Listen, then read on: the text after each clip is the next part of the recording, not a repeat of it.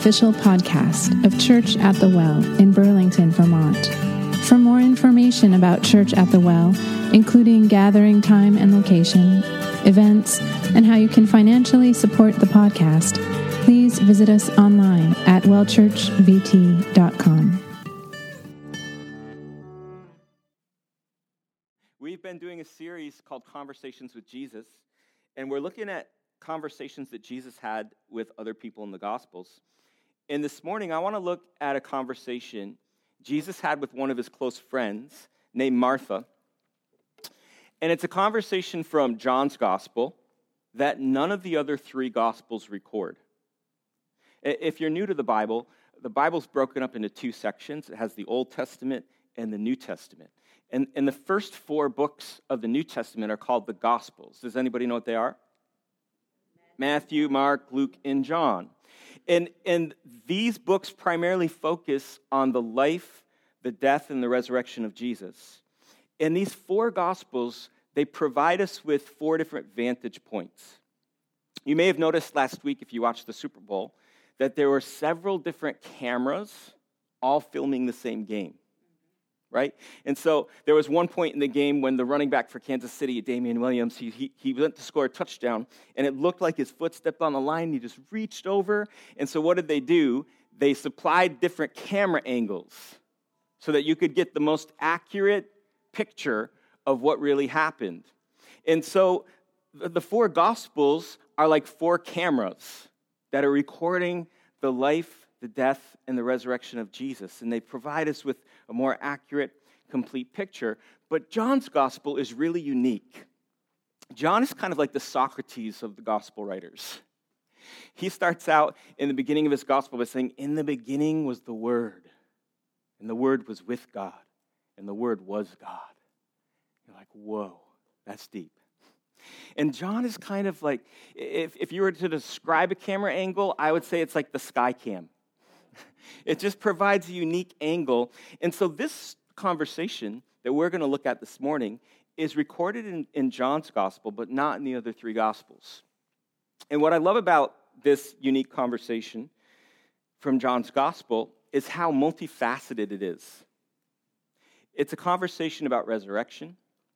It's a conversation about the glory and power of God. It's a conversation about who Jesus is and what he came to do. But it's also a conversation dripping with disappointment and disillusionment. It's a conversation that makes room for confusion and belief all at the same time.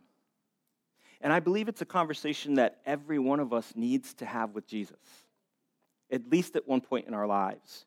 For me, multiple times. And so here's the background for this conversation with Jesus. Again, it's with his close friend Martha. And it starts in John chapter 11, and verse 1 kind of lays the backdrop for the conversation. Verse 1 of John chapter 11 says this: "Now a man named Lazarus was sick." Now Lazarus, we find out, is a close friend of Jesus, and he had two sisters, Mary and Martha, who are also close friends with Jesus. And knowing that Lazarus' illness was very serious, his two sisters, Mary and Martha, sent a message to Jesus, who was out of town. And the message said, "Jesus, your dear friend Lazarus is sick." And so Martha and Mary sent this message for two reasons. One, Jesus was a very close friend of the family. And two, they knew that Jesus was a healer because he was doing miracles and healing people. And so when the message arrives to Jesus, Jesus tells the messenger, this sickness won't end in death. It'll be for God's glory. But the only thing is, it does end in death because Lazarus dies. And so you're wondering, wait, Jesus, you said that this won't end in death, and yet Lazarus is dead. And days pass by, and Jesus still hasn't shown up to the house. So let me ask you this question. How do you think Martha and Mary felt about that? Days have passed by. Go ahead and shout out some answers. How do you think they felt? Disappointed? Yeah, I would imagine abandoned. Mad, angry. What else? Betrayed. Yeah. What else? Disillusion. Yep. Where were you? I think helpless would be a word I would use. Like we don't really know what this is like, because if a friend tells us, if we're relying on a friend and we're expecting them to come, we can just text them, hey, where are you? Hey, what's going on? When are you getting here? They didn't have that. They sent a messenger, the message came back, and then there's just this empty void. I bet you they were frustrated, confused, disillusioned, all that stuff. And what makes this conversation with Jesus that Martha is about to have even more complex and convoluted, Jesus invites his disciples into the conversation. A few days after the messenger leaves, Jesus tells his disciples, he says, okay, let's go to Judea now. Of course, that's the town where Lazarus and Mary and Martha are in. And Jesus tells his disciples, Lazarus is sleeping, and I'm going to wake him up. And the disciples try to dissuade Jesus because the last time they were together in Judea, the people tried to stone Jesus. And so the disciples say to Jesus, well, Jesus, if he's sleeping, he's just sleeping, somebody else could wake him up. We don't have to go risk our lives. If he's sleeping, he must be getting better if he's resting.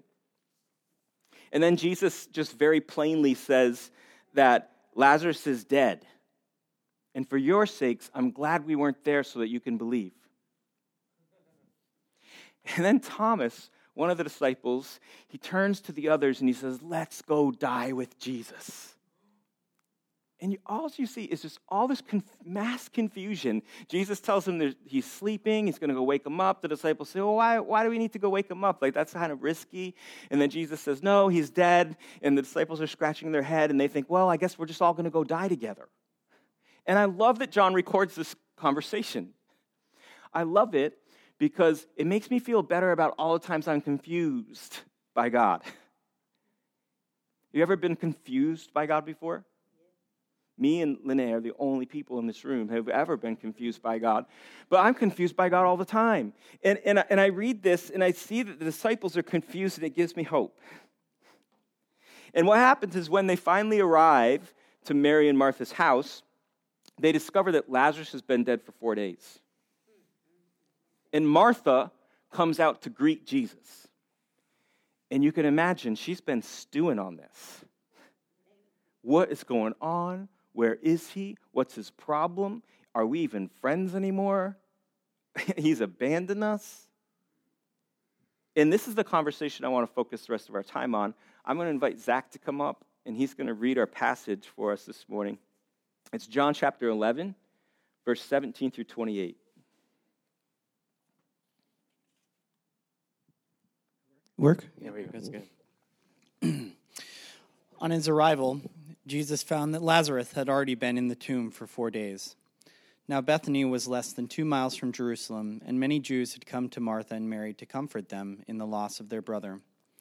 When Martha heard that Jesus was coming, she went out to meet him, but Mary stayed at home. Lord, Martha said to Jesus, if you had been here, my brother would not have died.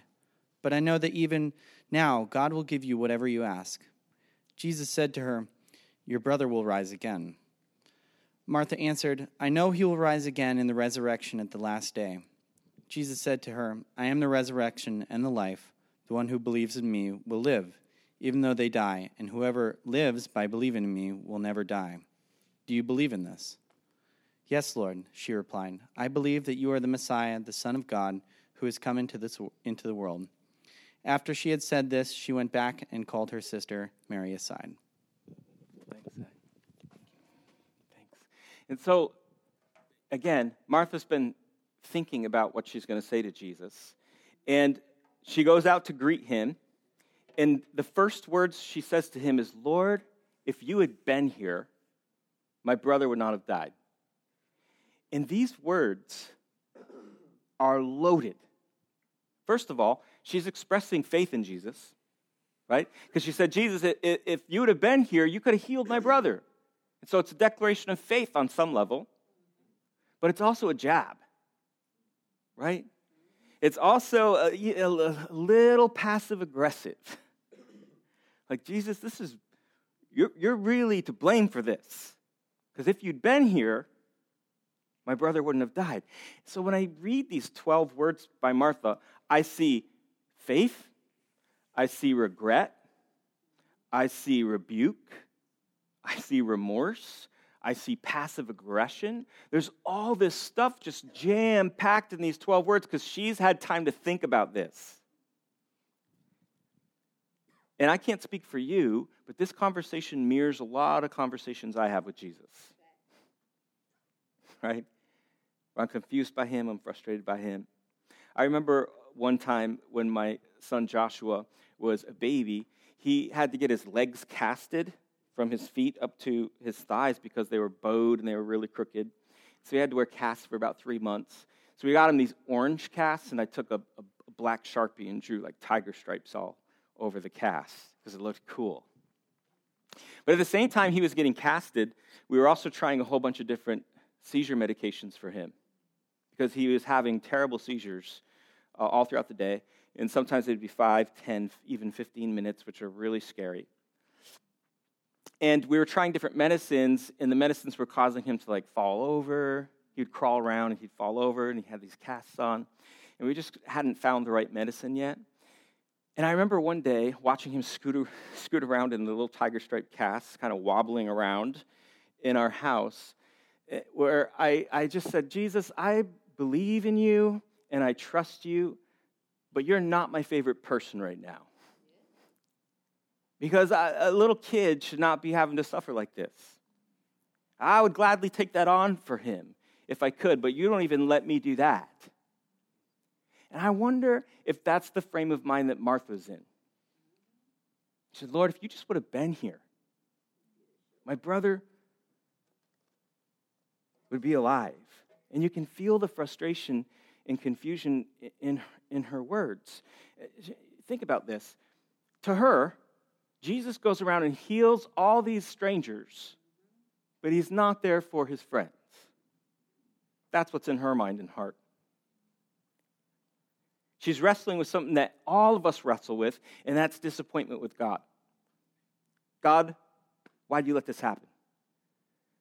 God, I thought you cared. Where were you? Why didn't you intervene? And for many of us, including myself, the real problem isn't that God doesn't answer prayer. The real problem is that he does. So when he doesn't answer mine the way I hope him to or expect him to, I feel abandoned. And there's something that I'm learning, just like Martha, that there have been times, many times, when I've been confused and frustrated by God, only to later find out that he was with me the whole time. See, God is not to blame for sickness, for tragedy, for death, for racism. He's not to blame for those things. Those things are the result of living in a broken, sin-torn world. That's our doing. And that's why he sent Jesus. He sent Jesus to save us, to set things right again, to make the world right again, to realign us with God, to rescue us from sin and death and brokenness. And being a Christian is really just trusting in Jesus and the work he came to do, and that he will finish what he started. That's what it is. And look how Jesus responds to Martha's words. Martha says to him, Lord, if you would have been here, my brother would not have died. And Jesus doesn't say to her, of course you'd say that, Martha. You have no idea of how tough it is, how many demands on me, how many pressures on me, having to respond to everyone's beck and call, be everyone's rabbi, be everyone's therapist, be everyone's physician, be everyone's savior. Of course you would say that, Martha, because you have no idea what it's like. That's how I'd respond. But Jesus is more emotionally healthy than me. And look how he responds. He tells her, your brother will rise again. You know what I noticed about Jesus? He's phenomenal at being a non-anxious presence. Martha's got all this anxiety, and you can understand it. She just lost her brother. And Jesus could have helped. That's a lot of anxiety.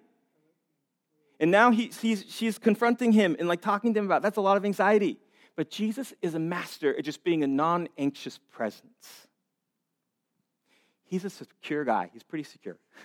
He can handle our frustrations with him. He can handle our doubts with him. He can handle our confusion with him. He's just this non-anxious presence. And he says to her, Martha, your brother will rise again. Now, Martha thinks he's trying to console her. This is a nice thing that you say at a funeral, right? You go to a funeral and you say, oh, I'm so sorry for your loss. Hey, we'll see them again. It's just a nice thing to say. And so Martha responds, I know he'll rise again in the resurrection at the last day. But Jesus isn't offering Martha condolences here. He's enlarging her horizons and her understanding of who Jesus really is. Look at these words. Verse 25, Jesus responds to her. I am the resurrection and the life. The one who believes in me will live, even though they die. And whoever lives by believing in me will never die. And then he asks her this question, do you believe this? Notice, Jesus doesn't say to her, I can give resurrection and life. He says, I am the resurrection and the life. See, here's how we often think of life, death, and heaven. If I hold out my left arm here, we think of life and death and heaven like this. This is my life, this arm, from my elbow to my fingertip. This is where life starts, and this is where I die. This is where it ends. And we think that when we die, this other arm, my right arm, if we touch the fingers together, this is heaven, right? This is the life of the age to come. And so that begins when we die. That's what we think. What Jesus tells Martha here, he says, no, Martha, you're wrong, because this is what it looks like. You don't have to wait to experience resurrection life until you die. The moment you believe and put your trust in Jesus, resurrection life begins. The moment you believe and put your trust in Jesus, resurrection life begins. And in a way, it makes death incidental. 1 Corinthians 15 says this, that death is swallowed up in victory, and it's lost its sting. Now, that doesn't mean that death isn't difficult, that it's not painful, that it's not sorrowful, but it means that death doesn't get the last word, and that we don't have to wait until we die to experience Jesus' resurrection life. The moment we believe and put our trust in Jesus, that new life begins. We can engage and experience in the age to come. Here's the thing that I'm trying to communicate to you. Jesus offers us much more than an afterlife. He offers us life right here and now. And we don't have to wait for it. This past November, we said goodbye to a couple friends in our church who went home to be with Jesus. Greg Levine, who passed away of a brain tumor on November 4th. And then Karen Newman, our friend Karen, who died of metastatic breast cancer on November 13th. And I'll guarantee you this conversation that Martha is having with Jesus about life, death, and resurrection, the two of them had that, and it was a very real conversation for them.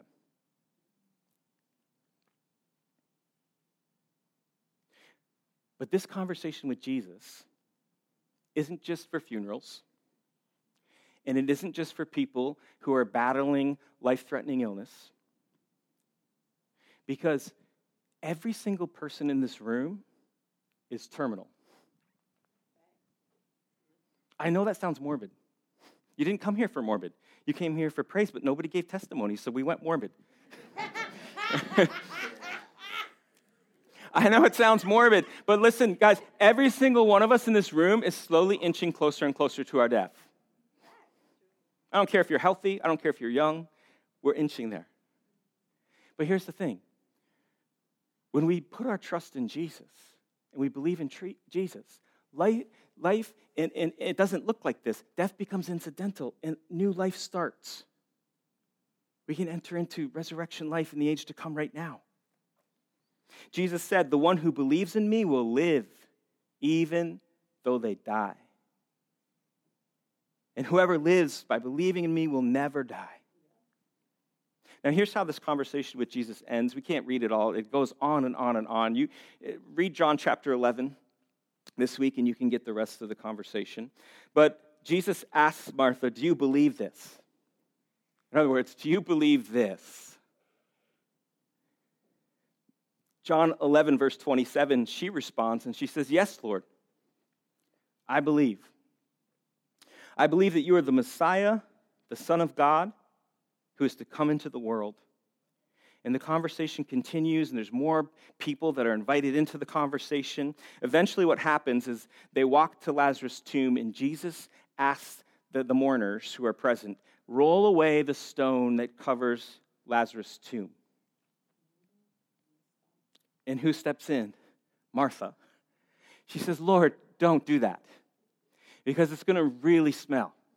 He's been dead for 4 days. Don't open that tomb. So the conversation's still going. And what I find so interesting about that is that Martha clearly believes in Jesus. He asked her, do you believe this? And she said, yeah, I believe. I believe you're the Messiah, the Son of God. But don't roll away the tomb, because it stinks in there. So she's also frustrated. She's also confused. She even has doubts in Jesus' decision-making ability. She believes, but there's some tension going on. You ever find yourself in a place like that? You believe in Jesus, you believe in God, but boy, you're just really confused by stuff. And Jesus tells Martha, didn't I tell you that if you believed, you would see the glory of God? And he's essentially saying to her, let me help you believe even more than you do. Man, I love that about Jesus. He doesn't condemn her and say, what? You have unbelief? Fine, I'm leaving. Take that and walk away. No, he's not. I love Jesus because he says, I so love that you believe. Let me help you believe more. And when you read the rest of the story, you'll find that he calls Lazarus out. He's resurrected from the dead. And for the very first time, Martha gets to see with her own eyes everything Jesus had just said to her. That he is the resurrection and the life. So I want to close this morning by asking all of us the same question. Do you believe this? That the moment you put your trust in Jesus, and believe, even with your confusion, even with your doubt, even with your frustration with God, the moment you put your trust and believe in Jesus, you enter into resurrection life, the life of the age to come. See, Christians all over are under this illusion, and it's a false narrative, that we can't experience the life God has for us until we die. So we just kind of muster through. But Jesus does something revolutionary here. He says, no, that's not it. You enter into life the moment you put your trust in me. And you know what that means? Not only do we experience eternal life in his life, but we get to cooperate with his work in the world. We get invited into his mission. So incredible. And so maybe you're here this morning and you want to believe and put your trust in Jesus. And maybe it's the first time you've ever even thought about that.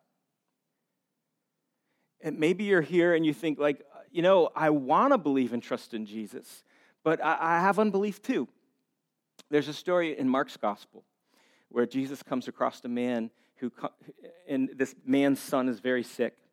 And he asks Jesus to heal his son.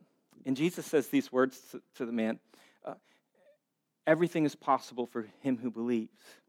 And then the man responds, I believe, but help my unbelief. That's a prayer Jesus answers.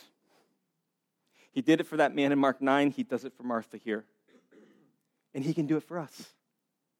Right? We don't have to have everything figured out to believe in Jesus. If we had everything figured out, we probably wouldn't need Jesus. We'd be God, right? But we're not. So we do.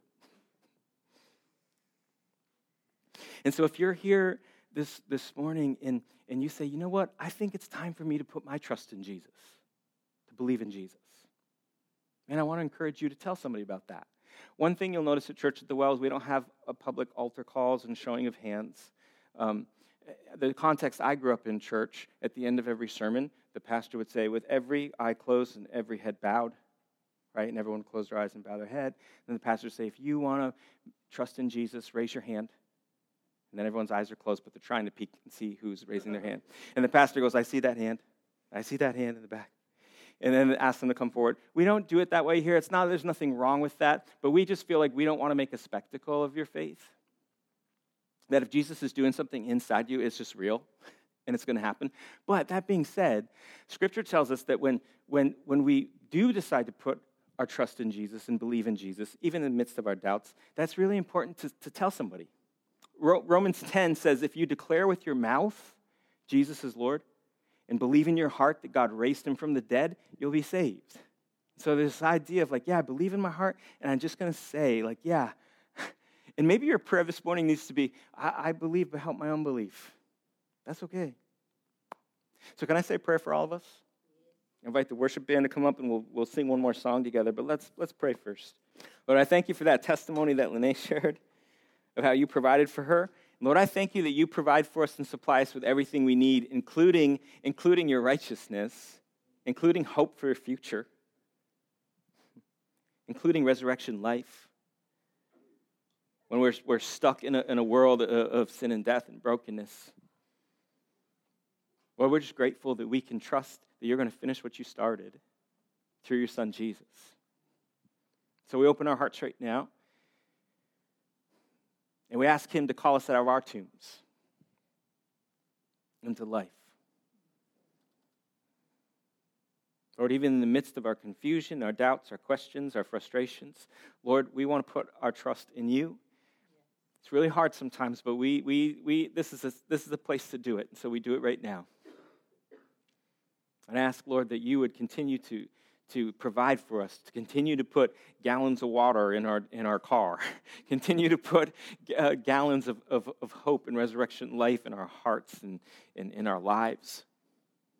And we will give you praise every time we see it, because you're good and you're worthy of it. Thank you so much. In Jesus' name, amen. Let's sing together. Thank you for listening to our podcast. Church at the Well is a community reintroducing Jesus in Vermont through worship, service, creativity, and community.